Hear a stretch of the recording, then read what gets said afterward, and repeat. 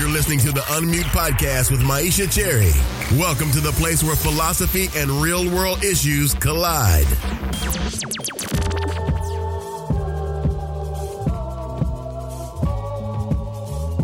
Hello, and welcome to the Unmute Podcast. This is the place where I have the opportunity to talk to young, diverse philosophers about the social and political issues of our day. Today, I chat with David Livingstone Smith. David is a professor of philosophy at the University of New England, where he teaches courses on philosophy of psychology, philosophy of mind, philosophy of race, and other topics.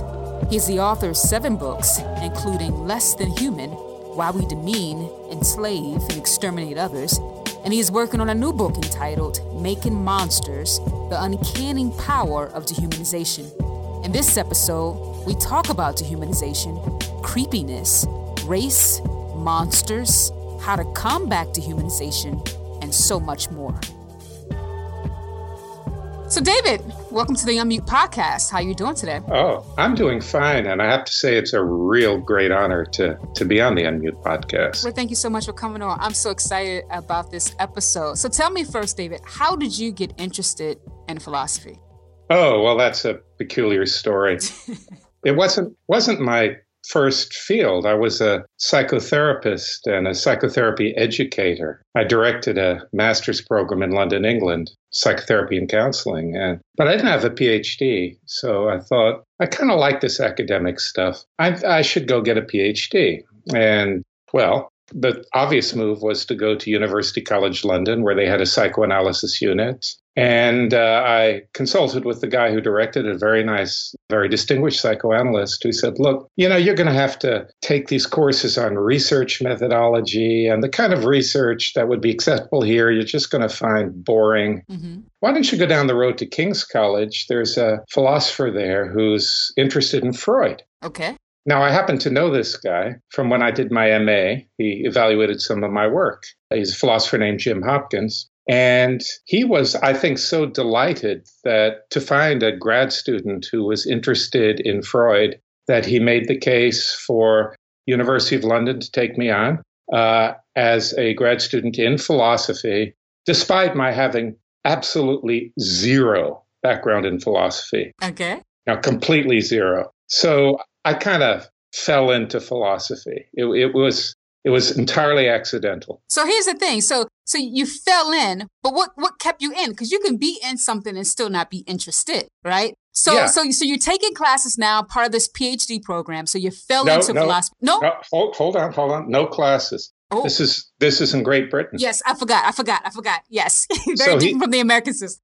So he's telling me, he's giving me things to read, and I'd go off and write essays and come back to him. And that was the way it unfolded over 8 years, actually. I had a full-time job and a young family at the time. So what kept me in? Well, after I got the PhD, I really didn't identify with being a philosopher at all. I just thought, well, that just gives me a PhD. And then through a very strange combination of events, I ended up coming to the United States and basically starting over. And I kind of retooled and became a philosopher. Now, what really, really helped was my spouse was doing her PhD in philosophy at Cornell University. And I kind of read along with her because my education was really, really, really narrow, really focused on a very particular set of issues. So that broadened me out. But I still didn't really feel at home in the discipline.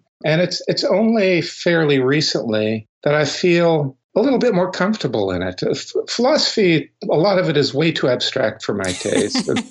way too detached from things that I consider matter. But that's changing now. And this podcast is part of the evidence that it's changing. So I feel a little bit more at home in discipline. Well, thank you so much for that. You have been doing some very interesting work on dehumanization. And so I got to ask, because you have a book where you talk about dehumanization. You have another book coming very soon, right? Also talking about dehumanization. So tell me, what is dehumanization? Okay, so that's a really good question to start with, because this is a word that's used in all kinds of different ways. So some people think of dehumanization as the use of animalistic slurs. They see it as sort of a linguistic phenomenon. Some people see it as disrespectful or degrading treatment of others.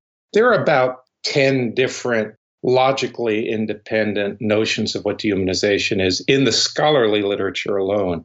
Then when you go to vernacular uses, it's even more all over the map. So dehumanization can mean a lot of different things. I'll tell you what I mean by dehumanization, which is just really fine-grained. What I mean is that we dehumanize others when we think of those others as subhuman creatures. So dehumanization is something that happens in your head. So you might think of me as appearing to be human, but not really being human on the inside where it matters. If you were to engage in that kind of thought process, you would be dehumanizing me. So give me some more examples of dehumanization. Okay, so in the book I'm writing now and in the talks I give now, I use as sort of exhibit A the examples of spectacle lynchings in the United States. Okay. So, I mean, a lot of people don't know what spectacle lynchings were, so maybe I should explain that a little bit. The stereotypical view of what happened during lynchings in the United States was 5 or 6 guys would ride up with their Halloween costumes on, their hoods and shit like that, and they'd grab some African-American person and string them up to a tree, and that was the lynching. Things like that did happen and did happen frequently, although that's a very cleaned up version of what happened, because, of course, what generally happened even in these small-scale lynchings were torture and bodily mutilation of the most gruesome sort. Spectacle lynchings were these lynchings that were widely advertised, were attended by thousands of people. There were professional photographers taking pictures, and there were cases where even the screams of the victim were recorded on primitive gramophone rolls. And what's regarded as the first one of these attracted a crowd of between 10 and 20,000 people to observe a horrible, just unbelievably horrible sequence of tortures before this man was burned to death.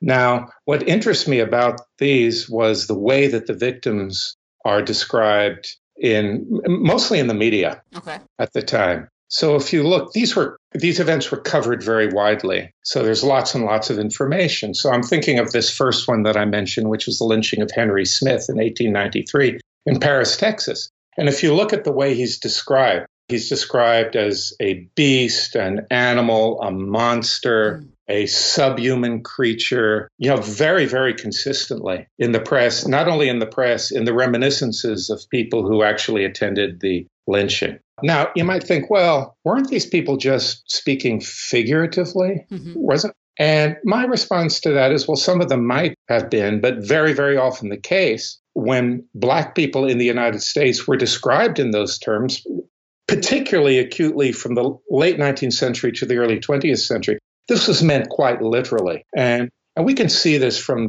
the racist literature of the period. So dehumanization in that sense is very closely related to the commission of atrocities which would be very, very difficult for many of us, not all of us, but many of us to commit, unless we thought of the victims as less than human. So, that's a really interesting set of examples, these spectacle lynchings, but you can go to virtually any genocide, any episode of mass atrocity, and find this way of thinking playing a role. So it makes me wonder, do you think that this thinking, this dehumanizing thinking, is it a true belief? Is it a justification for the treatment that they're engaging in? Is it both? What comes first, the chicken or the egg? I guess it could be either, but I think it's primarily an actual belief.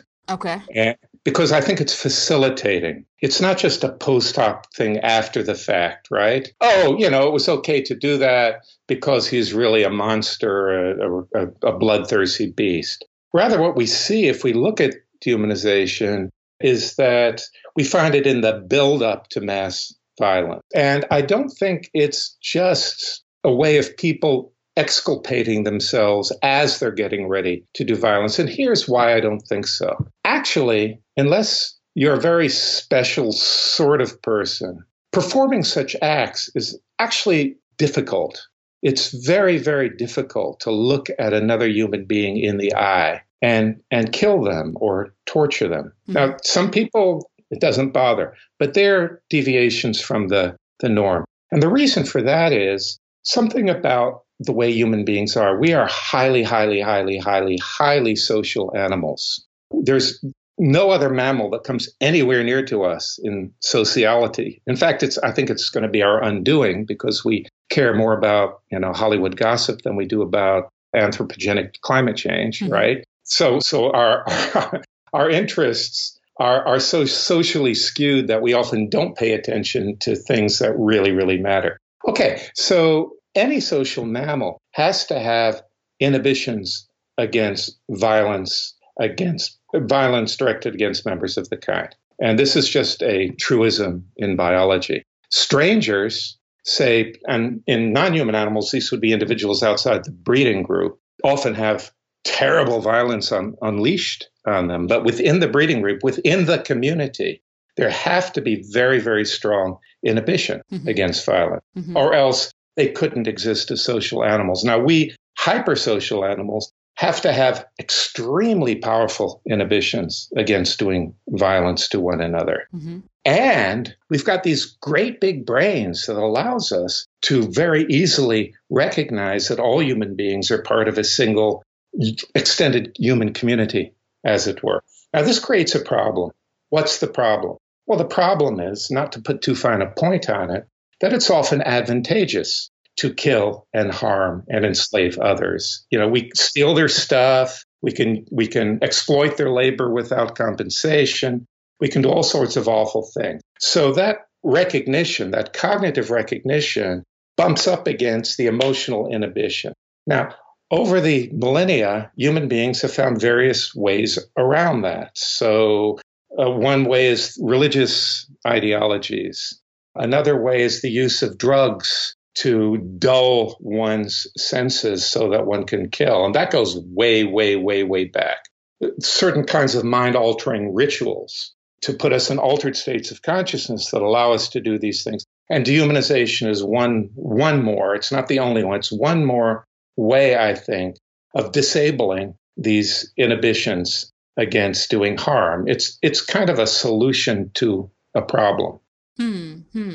So it's interesting that you said that dehumanization is a way to kind of do these things that we as humans wouldn't naturally do. Yeah. And so I was thinking before our conversation, I was thinking about, given the history of dehumanization, I was just thinking about if it's human nature to dehumanize others. And it seems as if your response to that question is, no, it's not human nature to do certain acts to individuals, but through dehumanization, we're able to do those particular things.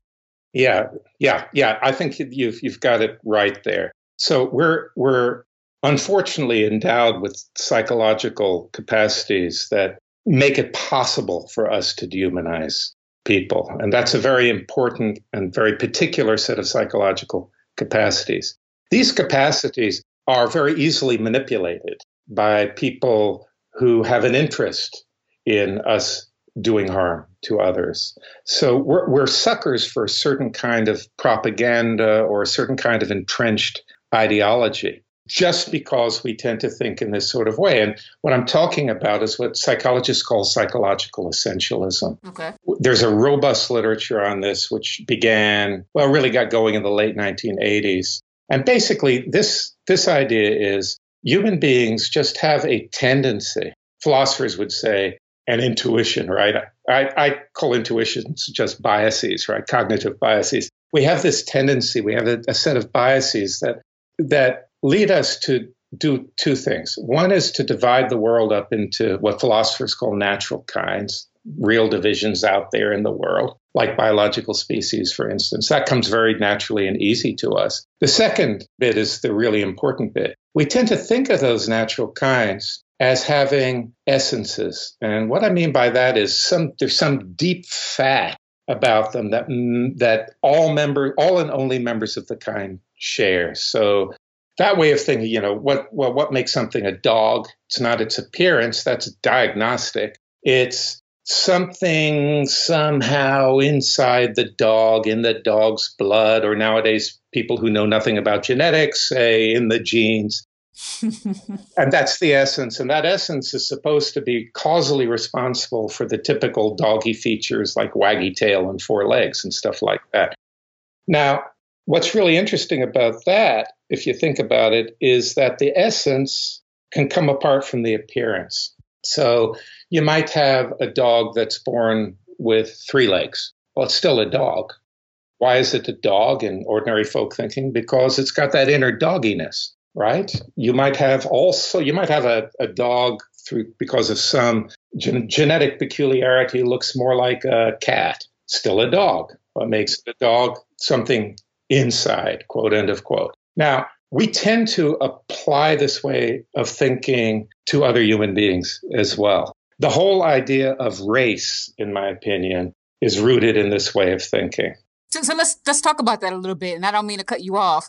No, please do. Because I've heard you say this in the talk, and I want you to elaborate on this just a little bit. Given the history of dehumanization in the West, how does this history intersect with racial formation processes or racialization practices? Very, very importantly, I think dehumanized groups are not always, but they're almost always racialized before being dehumanized. So let's go into what's involved in racialization. You take a bunch of people and, well, I think the precondition for racialization is conflict, right? There has to be something in it for the racializing group to subordinate the racialized group. Okay. Right? So what is it to racialize? Well, what I think it is to racialize is to treat a population of people as belonging to a different and inferior human natural kind. So you and I would be classified as different races. Depending on the historical epoch, we would be classified differently, right? Yes. So the idea of that classification is that you and I are members of different human natural kinds. Now, what does that mean? That means there's some deep difference, something in our blood in folk thinking or in our genes in pseudoscientific thinking that sets us very fundamentally apart from one another and determines our different appearances. But it's very, very important in this is that it's not, the appearance isn't constitutive of being a member of a race. It's a symptom. It's diagnostic. If that weren't the case, then you couldn't have passing, right? Yeah. Right? So let's look at the story so far. A group of people is kind of situated as a distinct and inferior human natural kind, and that justifies exploiting them in some sort of way or doing harm to them in some sort of way. So they've been made fundamentally other. Dehumanization is just taking that a step further. So when we racialize people, we don't exclude them from the category of the human. We just say, well, they're kind of a inferior sort of human being. Dehumanization crosses that categorical boundary. They're not really human. They just look human. Right. Really, on the inside, they are subhuman creatures. And of course, then this kind of frees the dehumanizing population up to harm them in ways which would be difficult to hand out to those whom we regard as fellow human beings. Does extermination necessarily follow from dehumanization? No, I think that's relatively uncommon. We dehumanize a lot more than we exterminate, right? So if you look at one of my very, very favorite examples is the descriptions written by a man named Morgan Godwin, who was an Anglican clergyman in Virginia and Barbados in the late 17th century.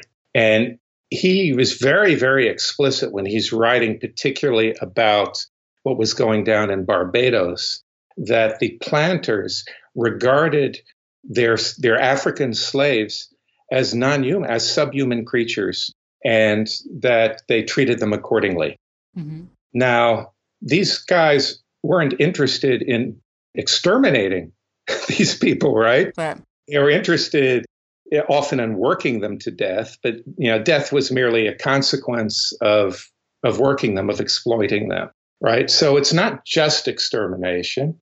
And in fact, there are certain very distinctive exterminationist patterns of dehumanization, such that if you notice this kind of pattern, you have reason to be justified that extermination is in the offing. Mm-hmm. But it can be any kind of brutality, atrocity handed out to others that goes with dehumanization.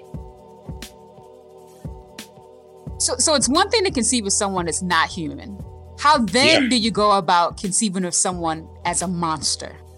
Okay, this is really important, and this is stuff that my new book is going to be about, which is going to be entitled Making Monsters.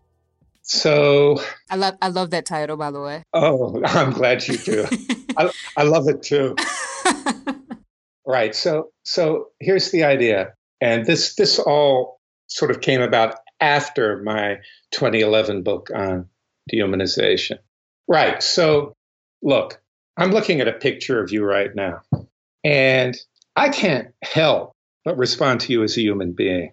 Right. I'm looking right on my screen at your face, and that just, says human to me. Bam. And that's not something I'm in control of. Now, suppose I were like a member of one of these, like Stormfront, who were marching in Charlottesville not too long ago. And some of these Stormfront people would consider you as a subhuman creature. So imagine I'm one of them. So I'm looking at you, I'm looking at your face. I can't help responding to you as a human being, but I've got this kind of theoretical classification of you as a subhuman creature. Now, this has a very interesting implication, I think. And the implications of this actually go back to a literature that began in 1906 and is very well developed now, but has not been brought into relation to dehumanization theory at all. So back in 1906, there was a German psychiatrist who wrote a paper called On the Psychology of the Uncanny. Now, this word translated as uncanny from the German, I don't think it's the best translation of it, at least in these contexts. The word is unheimlich, and I prefer to translate this as creepy. Okay. It's a kind of the English uncanny can be used in a very neutral or even a laudatory way. She has an uncanny ability to throw the basketball through the hoop or something like that. Uncanny in German in most contexts is a more negatively toned word. Mm-hmm. So what was interesting to Jentsch is when we get creeped out by something, what's going on? And the conclusion he came to was super interesting. This is my rendition. This isn't quite what he says. This is sort of my philosophically cleaned up version. Okay. So we experience something as creepy when we can't decide what kind of thing it is. We treat it as belonging to two different, contrary natural kinds at the same time. So if we go back to Jentsch's paper, he gives the example of figures in a wax museum. So there are these realistic human figures. You go to Madame Tussauds or something, and say you see a figure of Donald Trump, God forbid, but you might have that experience, right? And it looks just like the guy. But then you look a little closer, and it's not moving, it's not breathing, the eyes look kind of dead, the skin just doesn't seem like real skin. So on one hand, you're reacting to it like a human being. That sort of human recognition system is turned on. Well, on the other hand, you're thinking, no, this is just a chunk of inert matter. As long as your mind can't really decisively settle on one or the other and is pulled both ways at once, it elicits, he thought, this creepiness feeling of Unheimlichkeit. Now, this kind of links up with a whole other literature, and I'll skip the whole story. I'll go right to a philosopher named Noel Carroll, who wrote a wonderful book on the philosophy of horror. And one of the things he asks in this book is, well, what's a monster? What's a monster in horror fiction? And what he suggests is a monster in horror fiction is a being with two properties. One is it's physically dangerous. It's out to get you. It's out to hurt you, right? Mm-hmm. The other property is that, well, it's what he calls cognitively dangerous. I call metaphysically dangerous. What do we mean by that? It crosses these boundaries. It transgresses boundaries between natural kinds. So think of a vampire, which is alive and dead at the same time, or a werewolf, which is a wolf and a human being at the same time. Mm-hmm. This is the very essence of unnaturalness, right? It doesn't fit into a natural kind. It transgresses. So monstrousness. I think what happens when we dehumanize people, circle back to where I started, is on one hand, we can't help responding to them as human beings. On the other hand, we classify them as subhuman. And these two things are going on at the same time. Now, what happens as a result of that is we experience them as highly disturbing and highly threatening, both physically threatening. Well, that comes first, actually. This is what motivates us to dehumanize them in the first place. We see them as bad, dangerous, nasty, but now metaphysically threatening as well. And that metaphysical threat, that crossing of boundaries, kind of amps up the danger that we attribute. And this is why very often, this is a little bit of a simplification, but it's good enough for now.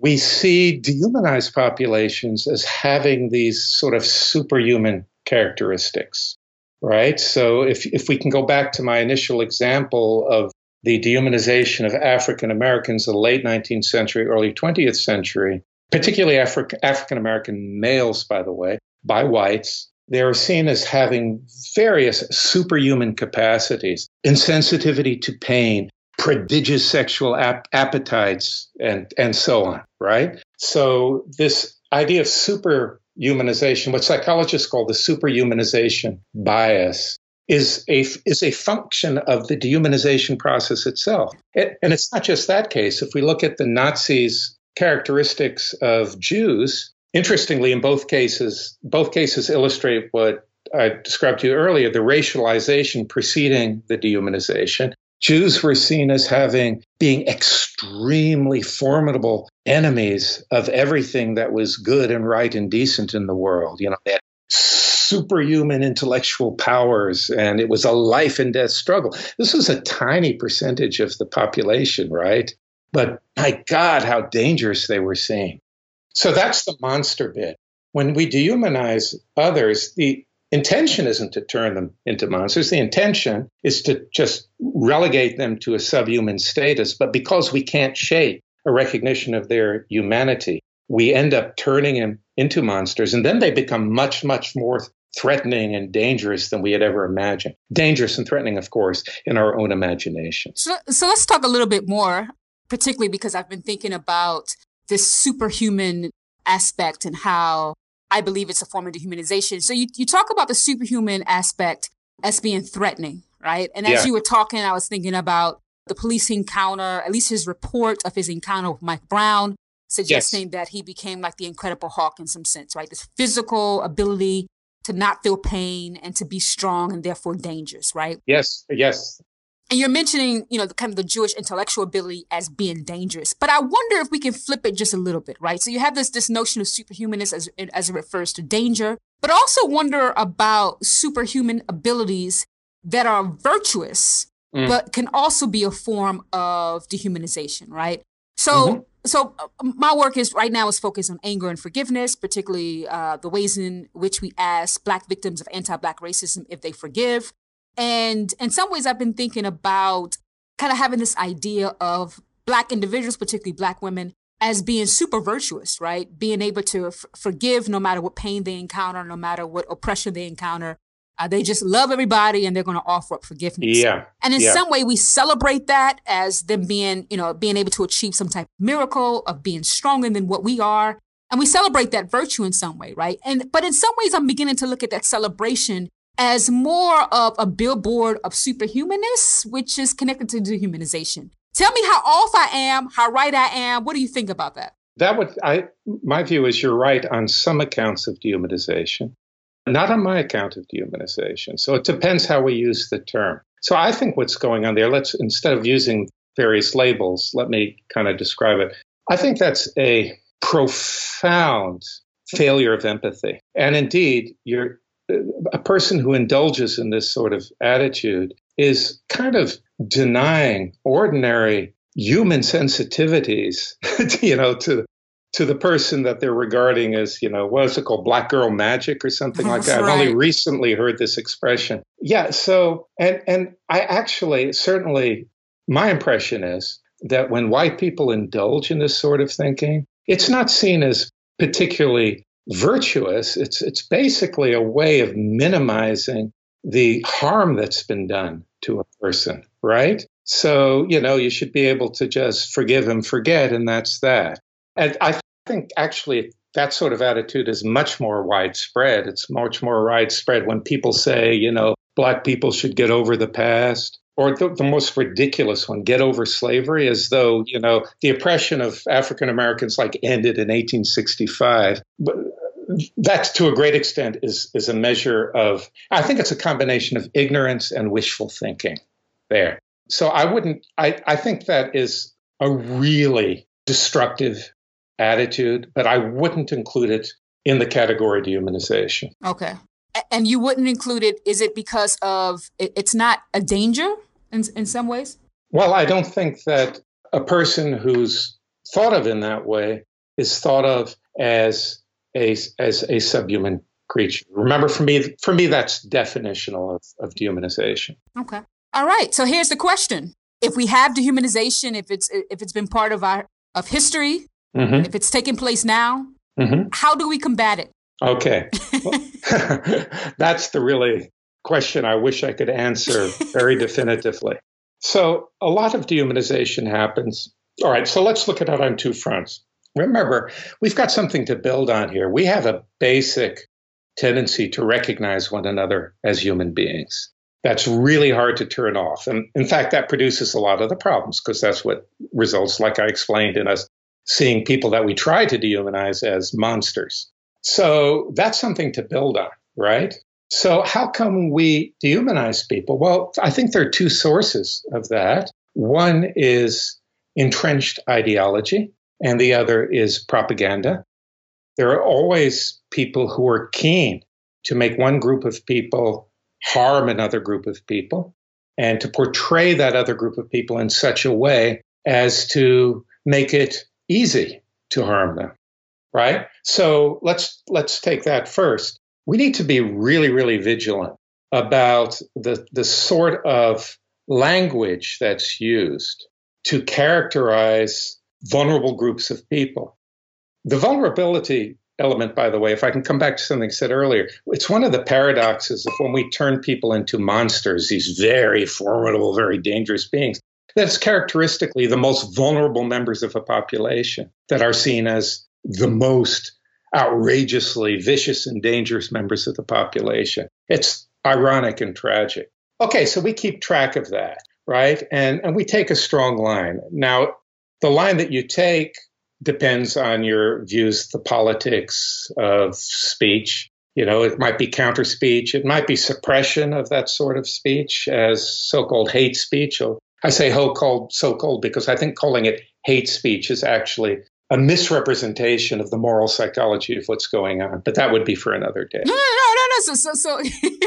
So what should you call it? I'm not sure what to call. I think a little label is probably always going to be misleading, right? But we can hate good things and love bad things, right? So again, if we go back to Charlottesville, which has preoccupied me, which I've written on recently and so on, let's take some of those real extreme, the most extreme ones, which would be the Stormfront people. They love the idea of a superior white race, right? They love it. You could kind of call it love speech. So love isn't always a good thing, right? Hate isn't always a bad thing. Often it's contempt rather than hate. So we need a much more nuanced vocabulary to describe these sorts of things if we're going to understand them. Because, we do things like the very people who criticize George Bush for a war on terror will march against hate, right? It's the same kind of fallacy. Okay, so that's like a side issue.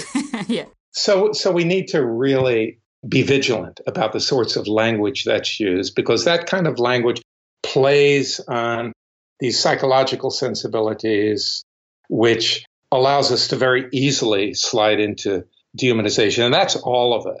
Right? It's not just ignorant people or bad people.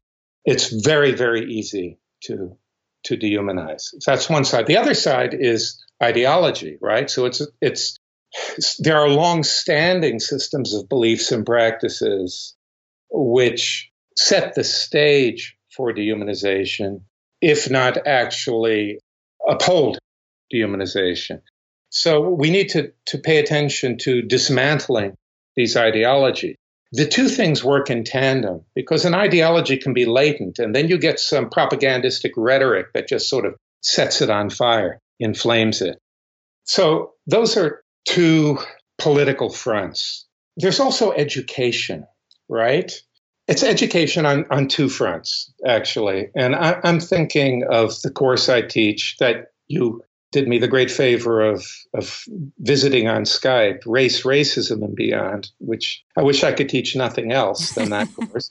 And one thing you discover teaching this to American students is they don't have a clue about the history of this population, which is still horribly dehumanized in this country.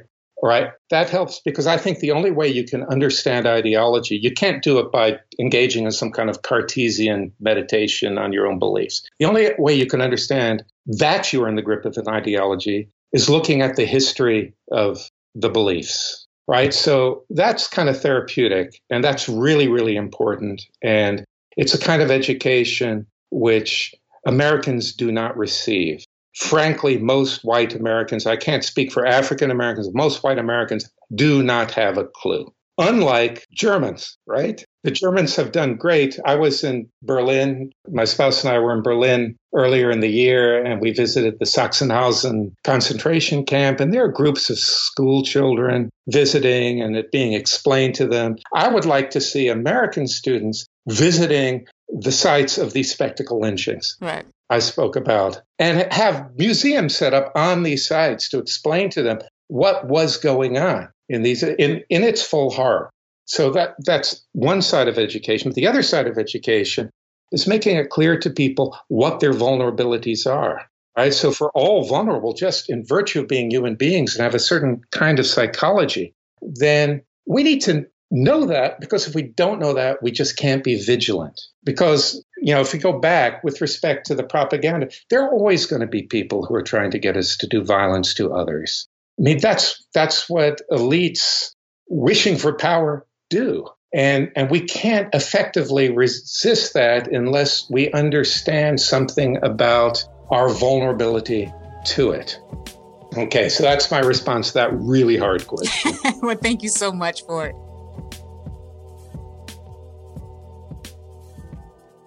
So you've talked about creepiness. Yeah. So I wonder, what is the creepiest thing you've ever watched on the big screen and surprisingly enjoyed? Oh, first thing comes up, the film Eraserhead, particularly the dinner scene, when the little chickens start to move on their dinner plates. That was really, really bad. And why did you enjoy it? Was it funny to you or what? Anything that's creepy fascination is part of creepiness. No, it wasn't funny at all. It was deeply disturbing, but it's disturbing in a way where you just can't take your eyes off it. Wow.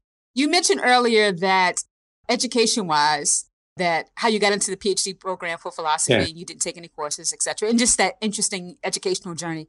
But you also have a very other interesting educational journey. Tell us a little bit about that. Okay, I'll make it quick fire. I failed high school. I grew up in the South. I failed high school 2 or 3 times, dropped out of community college, went off as an illegal immigrant to the United Kingdom, eventually got arrested, started teaching MA students with nothing but a barely achieved high school diploma, and eventually did an MA and a PhD. But I've never been a student in a philosophy class, so I kind of make things up on my own. And so you don't have a bachelor's degree? I don't have a bachelor's degree. No. But you have a PhD. I have a PhD. So do your students know about this? And will you ever reveal it to your student? Because if I was one of your students, David, I would say to myself, listen, you can't tell me nothing. No, my students love it. Last question. Okay. Since you mentioned this earlier about just your interest in Freud and your non-philosophical interests. Have you ever thought about opening up a private practice? Well, I couldn't in this country. They have all these licensure things. And frankly, in this country, the interference of third parties, insurance companies, is such that it's very difficult to do psychotherapy responsibly. But I see my work as a big private practice. Right. I'm wanting to cure us. Look, I want to change the world, right? I don't play high-class Sudoku, which is what I call a lot of philosophy. Right? I want to make a difference. So I see when I write for general audiences because I want these problems to go away. Right. So when we read your work, when we read all of your books, David, we're sitting in the chair? Are we on the couch? Is that what's happening? Hey, whatever, wherever you chill most, that's where you should be. David, thank you so much for coming on. I really learned a lot and I enjoyed our conversation. Thank you. Thank you so much for inviting me. For more access to the Unmute podcast, subscribe on iTunes or head over to the website at www.unmutepodcast.co. There you can get more information about our guests, participate in giveaways, as well as learn more about people, books, and concepts mentioned in today's episode. Until next time, remember that your silence will not protect you. Listen, think, speak. The world will be different as a result.